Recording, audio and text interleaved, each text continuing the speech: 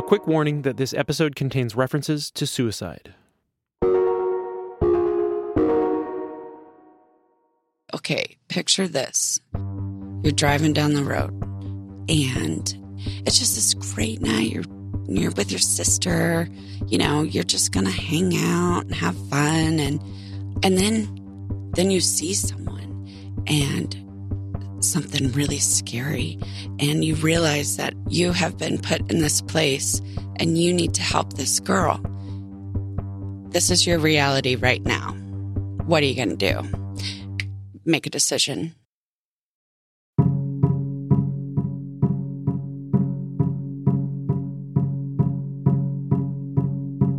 I'm Nora McInerney, and this is Terrible.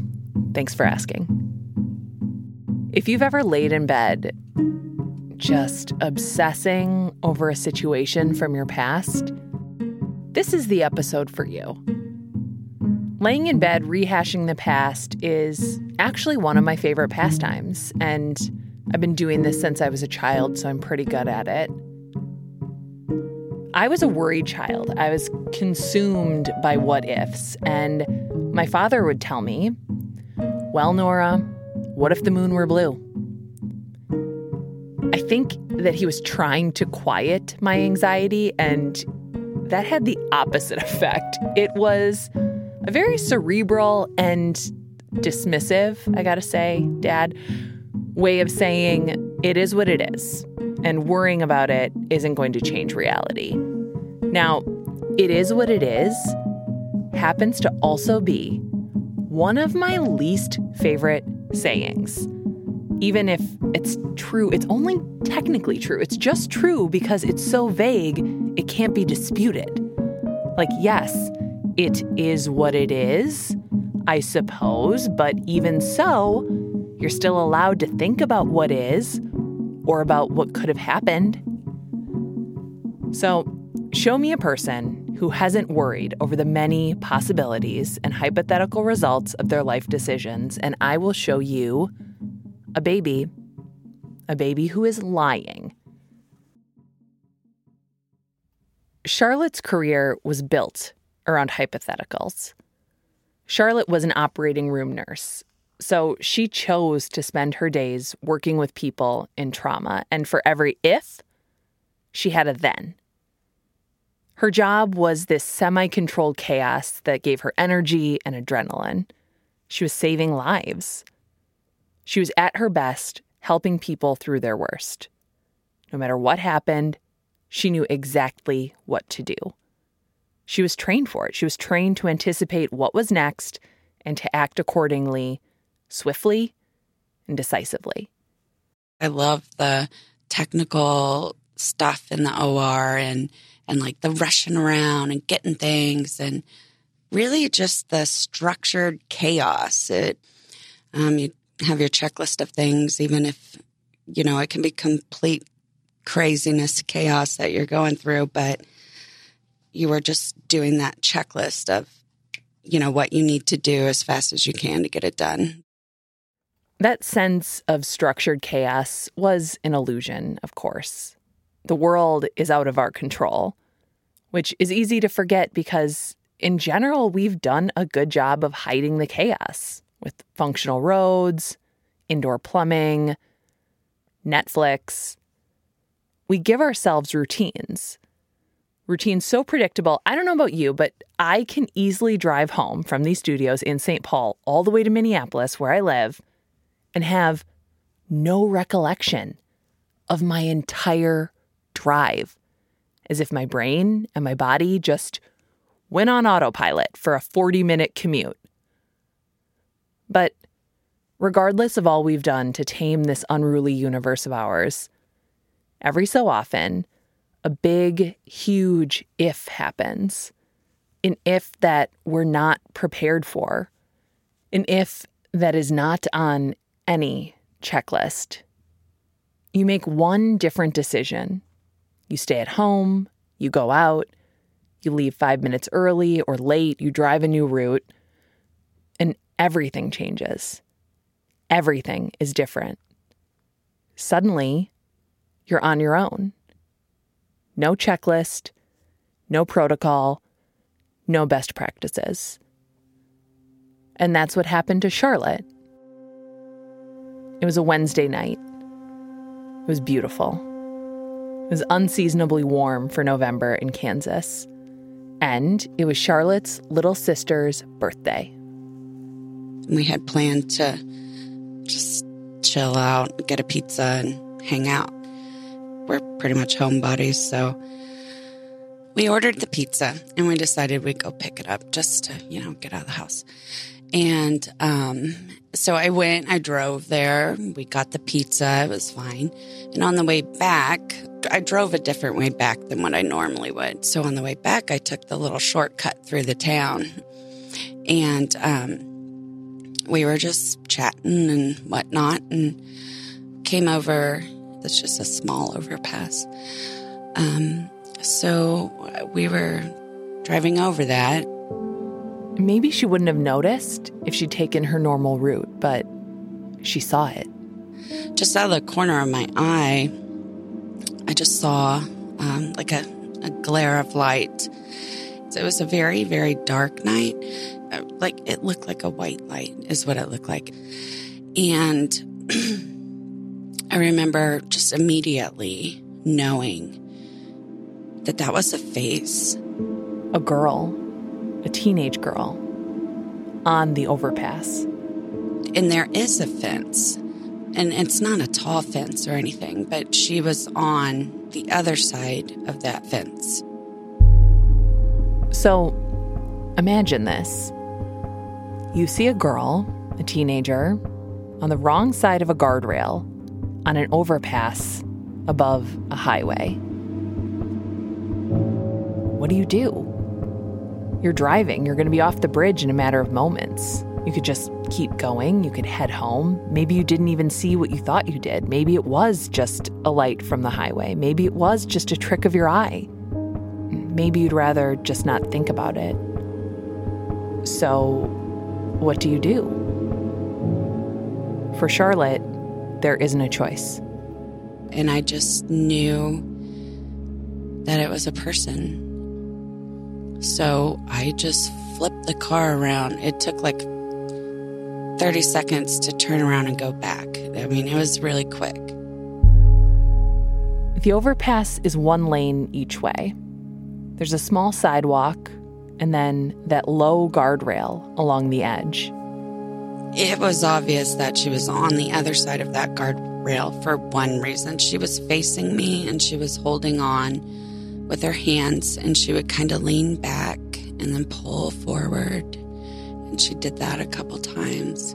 So I opened my car door and I got out of my car. I just left the car door open and I stood like in the middle lane. And the first thing I said was, "You are not going to do this." And, looking back, I really thought that this was something I could handle. Charlotte is an OR nurse, so she's used to emergencies. But she sees her patients after a trauma, not when there's still a chance to prevent it. She was looking at me and said, "Go away." She just flat out said, "Go away." That's when I turned to my sister and I said, "Call 911 right now." She takes off down the street to look at the street sign. And so I'm standing in the other lane. My car's on. It's still running. Doors open. If this were the OR, Charlotte would know exactly what to do next. She'd have a protocol to follow. But right now, she's just making it up. Charlotte and this girl are only about 10 feet away from each other. And I just said, "Think about the people that love you." And she said, "Nobody loves me." And I just kind of lost it. And I said, "No, I love you. I don't even know you. What do you need? What do you want? Do you want my car?" I was just thinking, get it in my car. I'll take you wherever you want to go. But she was just a little girl, she was 16, 17 at the time. So I thought if I got closer, then maybe she would just do it, just let go. My next thought was, I'm going to have to grab her. There's just no other way. But what if the girl's startled and she lets go before Charlotte can get to her? Where are the police? Where's anyone else? At that point, I don't know how much time passed. Long enough for me to realize that there is just like 20 cars behind my car. And there's a car right a foot away from me with the lights blasting. Nobody gets out of their car. Nobody says anything. Charlotte's a little closer now, and she's got a plan. The plan is to grab this girl, to pull this girl over the fence back to safety, call this girl's parents, get this girl some help, and then just go home. Go home to her own family, eat cold pizza, and celebrate her sister's birthday. And as soon as Charlotte thought she had a plan, as soon as she thought that things were in control, she said to me, "Here comes the semi." And, I took that as a positive sign because she had such a flat affect, nothing, she barely noticed anything really around her except for me talking. She never looked around or anything, just straight ahead. And when she said that, I turned and looked and I saw the semi. And I was like, yes, there is a semi, good. We're getting maybe somewhere. But when I looked back, she wasn't there.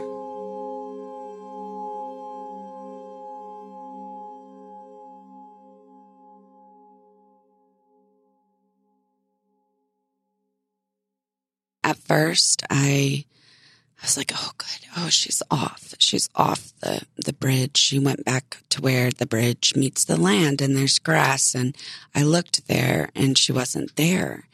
And then I looked over the bridge and at first I didn't see her. And I was like, oh, God, hopeful.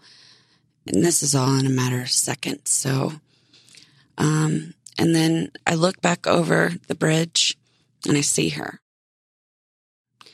And then a car, in front of her body had stopped. The semi was down the road and it was pulled off on the side of the road. And there was another car down there that had pulled off. The person that was just a foot away from me with their headlights shining on me, they rolled down the window and said, "Did you know her?" And I didn't even respond. I think I just said no. And then ran down there, the car directly behind me. She got out and yelled down over the guardrail. And she yelled, "Check her pulse." And that makes me very angry that that person sat there and didn't do anything when they could have. They couldn't have helped her. They wouldn't. They didn't try to help me or help her. And then after the fact, you're going to yell. Now you got advice? Yeah, to check her pulse. And I'm like, well, I ran down there and a car had stopped. And a man, just out of nowhere, jumped in front of me and put his arm out. He said, "It's done. It's done. It's done." And I was just crying, couldn't catch my breath. He wouldn't let me go to her. That man, he said he was a off-duty police officer. And they actually checked her pulse and she was just laying on her side and she looked like she was asleep. I remember turning around and looking up and seeing my sister on her way down. And I was just like, no, you can't see this, I just stopped her and I just screamed at her, do not look.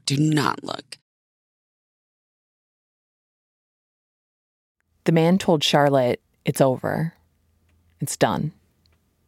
And once the police did come and took Charlotte's statement, it was done. But it wasn't over. Charlotte and her sister had told her husband and her kids they were stepping out to get pizza. They'd be right back. This was not the plan. So we get back in the car, and I have to go back the way that I drove there in the first place. And I remember being like, why didn't I drive back home this way? Why? That is so weird. Why didn't I do that, And we both were just at this point where we didn't even know what to say to each other. We get back to my house, and my husband knows at this point because she called him, and we just sit there. We have this pizza. We open the box. She picks up a piece, and I do too. And then she takes a bite, and nobody's talking. And then she puts it down, and she says, I'm going to go home now. And I say, okay. And then she leaves, and I go into the bathroom, and I'm in there, and I'm in there, and I'm in there forever, and just sobbing. And I just remember saying, no, no, no, no, no. No. And even now, I'm like, no, why did that happen? No, that shouldn't have happened. No.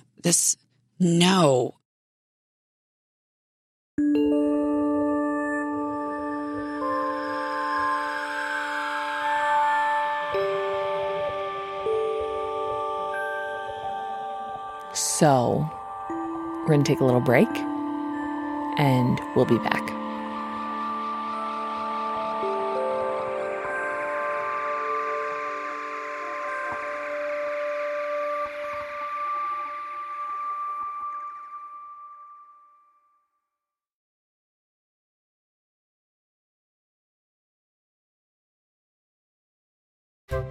Okay, I got another new podcast alert for you guys. This is actually made by my friend Stephen Smith. By friend, I mean, Stephen Smith and I have exchanged dozens of words over the past several years. And I once inadvertently kicked open a door when he was recording it, and he froze me in place with his eyeballs.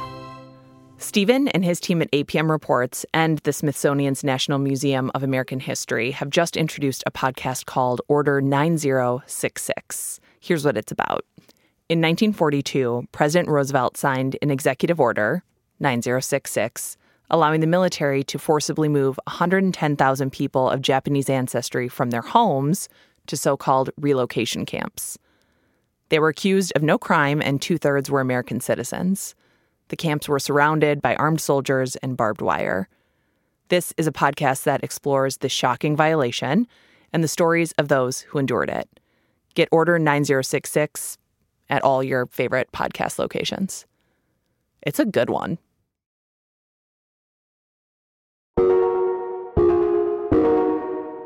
So, we are back, and Charlotte just witnessed a young girl's suicide. She's crying in the bathroom, and we get it, right? Of course this is what happens. Of course you cry. But at some point, that level of understanding stops. At some point, we expect each other to go back to normal, even though everything is different. And for Charlotte, everything is different. I just couldn't take it as, just a coincidence. I felt like there had to be something more to it than that. Good God, it changed me. It changed my life. I couldn't sleep anymore. I wake up in the bathroom at the toilet thinking I'm going to vomit. I can't breathe.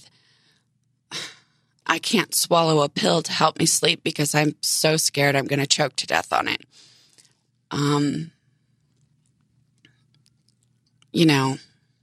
It's screaming in my sleep, waking up my husband every single night, screaming.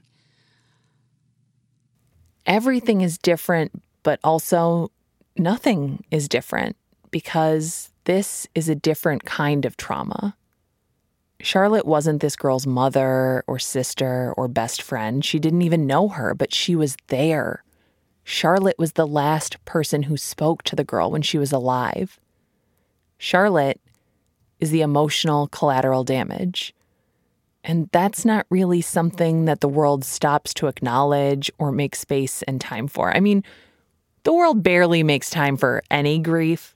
Like, I think most American companies give you 5 days if you lose your own kid. Now, if you see a kid die, there's not an HR policy for that. There is not a card for it. There's not a social norm for it. And Charlotte's friends and family, they don't know what to do with it.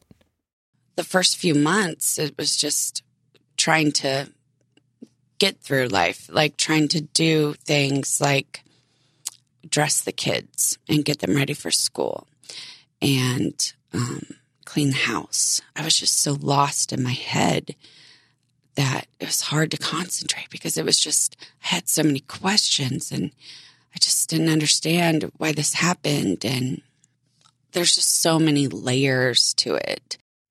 Charlotte is peeling the layers even months later, even a year later. There are just too many unanswerable, agonizing unknowns.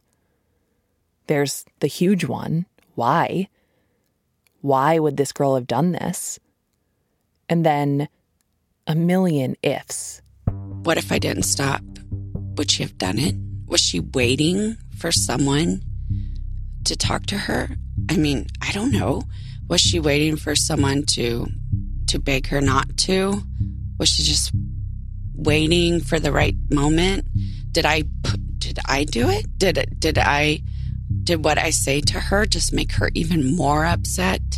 Because no matter how many times someone tells me that her mind was already made up and you couldn't have changed it, that will never be my reality of what happened that night. Because that night could have ended differently. I'm not saying it's my fault, but there are like a million possibilities. That just the fact that somebody, and it just happened to be me, saw her and turned around. I mean, what are the chances of that? Now, we've all done this. You're probably going to do it tonight. You will stay up and replay something the way I did as a child, the way that annoyed my dad. And it annoyed my dad because it wasn't a matter of life and death, but for Charlotte, it is. And that's what people don't understand. People who know her and love her, who are spending their own nights replaying whatever it is they're replaying, they just don't get it. Why Charlotte is still thinking about this night. They weren't there. They didn't almost save that girl. So they don't have these same questions, and they don't get why Charlotte does. They want to know why she's so obsessed with it. Why she can't just stop thinking about it already. It's over. It's done. Because it's all I wanted to talk about. And I wanted to know...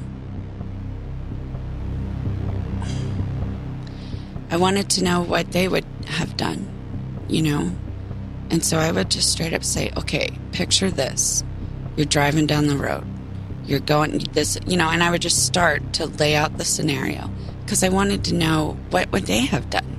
They would just say, no, stop. Just stop.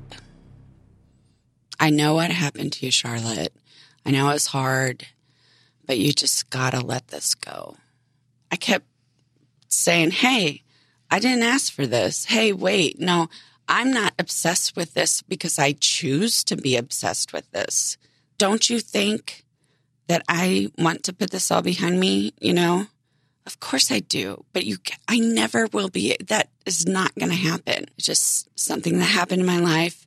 It changed everything in my life, changed me, changed my relationships, changed the way I looked at everything. And I just have to accept my life as it is now with that having have happened. The only people Charlotte can think of who might be able to understand are the girl's parents. So Charlotte reaches out to them, thinking maybe it will help them to know someone was there, that Charlotte was there, and maybe meeting them will help Charlotte. I wanted to tell him how it happened, and I can't imagine the pain. And mine is not the same. It's totally different. It's, they lost a daughter.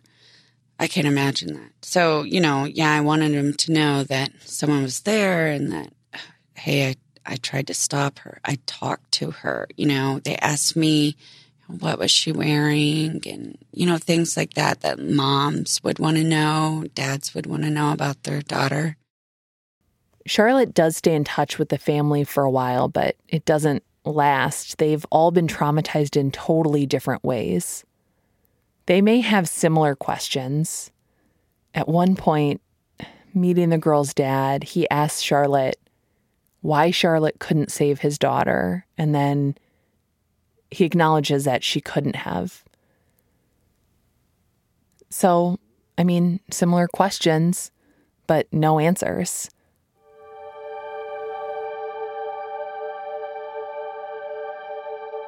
Even Charlotte's job is different. Charlotte had gone back to work a few weeks after the girl's death, and it's the same job, but the job is not the same. It used to give Charlotte a sense of control over the chaos, and now being an OR nurse just feels like chaos. I was just really kept to myself, really quiet. I was very distracted in my head. But I didn't make any mistakes or nobody said anything to me. Did you still love the work? No. No, I didn't.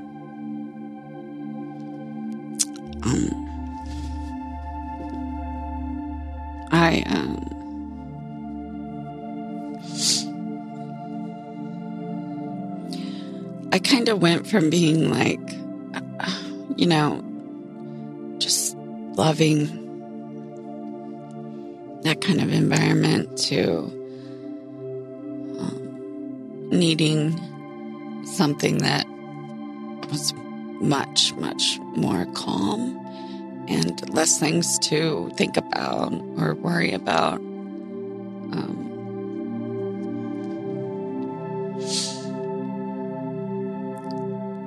These were all traumatic experiences, and I had one really big, bad one, and I don't need to know that there are more. I don't need to be a part of that anymore. I know that I can if I needed to, but I choose not to. This girl's life just barely intersected with Charlotte's, but her death changed everything. Charlotte's job doesn't fit. Her friends, her family, they don't fit. The town she loves doesn't fit. She feels emotionally isolated, having gone through this thing nobody can relate to. So, what now? Where does Charlotte go from here? I came home from work and I said, I've got this great idea. He's like, okay, what? And I was like, listen, I'm just going to pull all my money out and we're just going to move. And he was like, this isn't going to fix anything. And I'd be like, well, that's not why I want to do it. He hesitated because he knew why I wanted to move. He knew that I was just trying to get away from all this and that it wasn't going to go away. But I didn't, I denied that that's why I wanted to move at that time. No, that has nothing to do with why I want to. What are you talking about? He was like, you know what? Okay, let's do it. Where are we going to go? Where they went is a town of about 1,500 people. They moved. They packed up their kids. They left Charlotte's sister and their families, left their big town in Kansas to move to a little itty-bitty resort town in Arkansas. It's small, it's rural, it's beautiful. I definitely peruse some vacation homes there after our interview, but it's different. Charlotte gets a new job. She's still a nurse, but she doesn't go to a hospital anymore. Instead, she goes to see each of her patients. It's like intimate work, because before I didn't even talk to my patients. I just took care of them while they were asleep, and so now I work in their home. They let me in their home and allow me to, provide nursing care.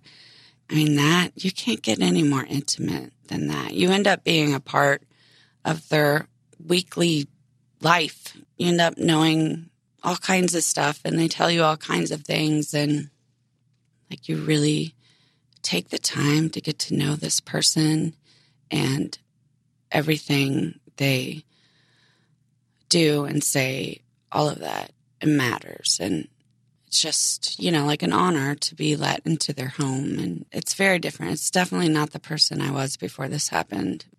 No more tragic emergency accidents. It kind of sounds like everything turned out fine. Like Charlotte's accepted everything. She's moved on, closure, etc., etc. But this is not a life that Charlotte would have chosen. She has a job that she'd have never done in a town she would have never moved to. And even her family is different.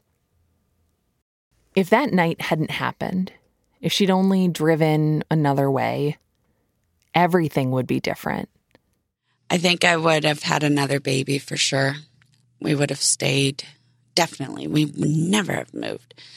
We'd still be probably in the same home, and the memories of that home and the town.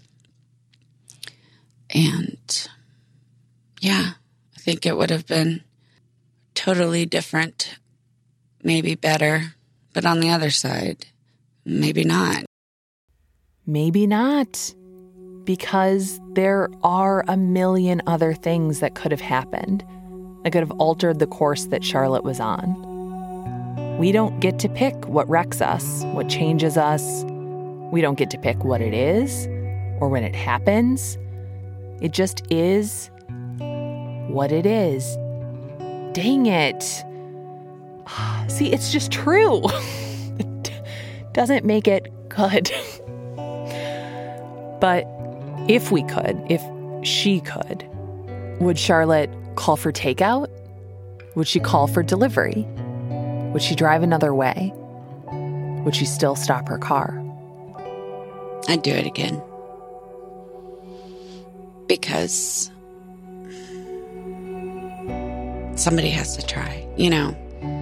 I would hate for no one to have been there and then it happened anyway. That's horrible. But no, if I knew it was going to end bad, I'd do it differently, but I wouldn't take a different route. I would go the same way. What would you have done differently? I've asked myself this a million times, and I don't know what I would have done differently. I don't know if the one thing I do know that I would have done differently for sure is I would have told her it gets better.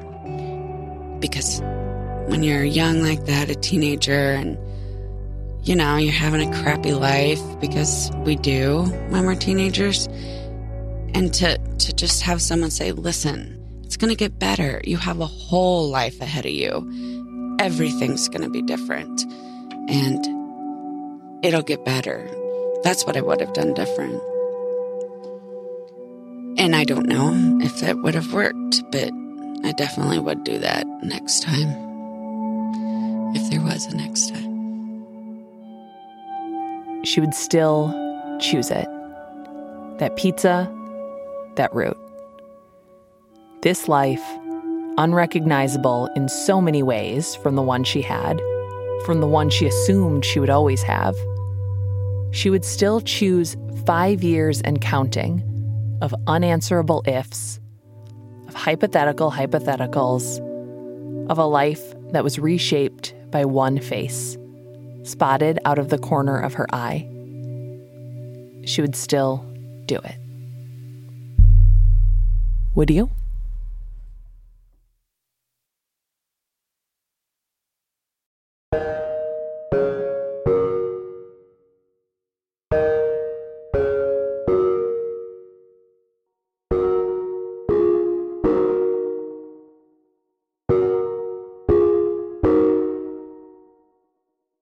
I'm Nora McInerney, and this has been terrible. Thanks for asking. Hans Buetow is our senior producer. Hannah Meacock-Ross is our project manager, and Muna Sheikh Omar is our intern, and just a delight. The future's going to be okay. Thank you to Tracy, Hannah, and Chrissy for listening to this episode and making it so much better. The Suicide Prevention Lifeline provides 24/7 free and confidential support for people in distress, prevention and crisis resources for you or your loved ones, and best practices for professionals. They're available at 1-800-273-8255 or online at suicidepreventionlifeline.org. Our theme music is by the wonderful Joffrey Lamar Wilson. TTFA is a production of American Public Media.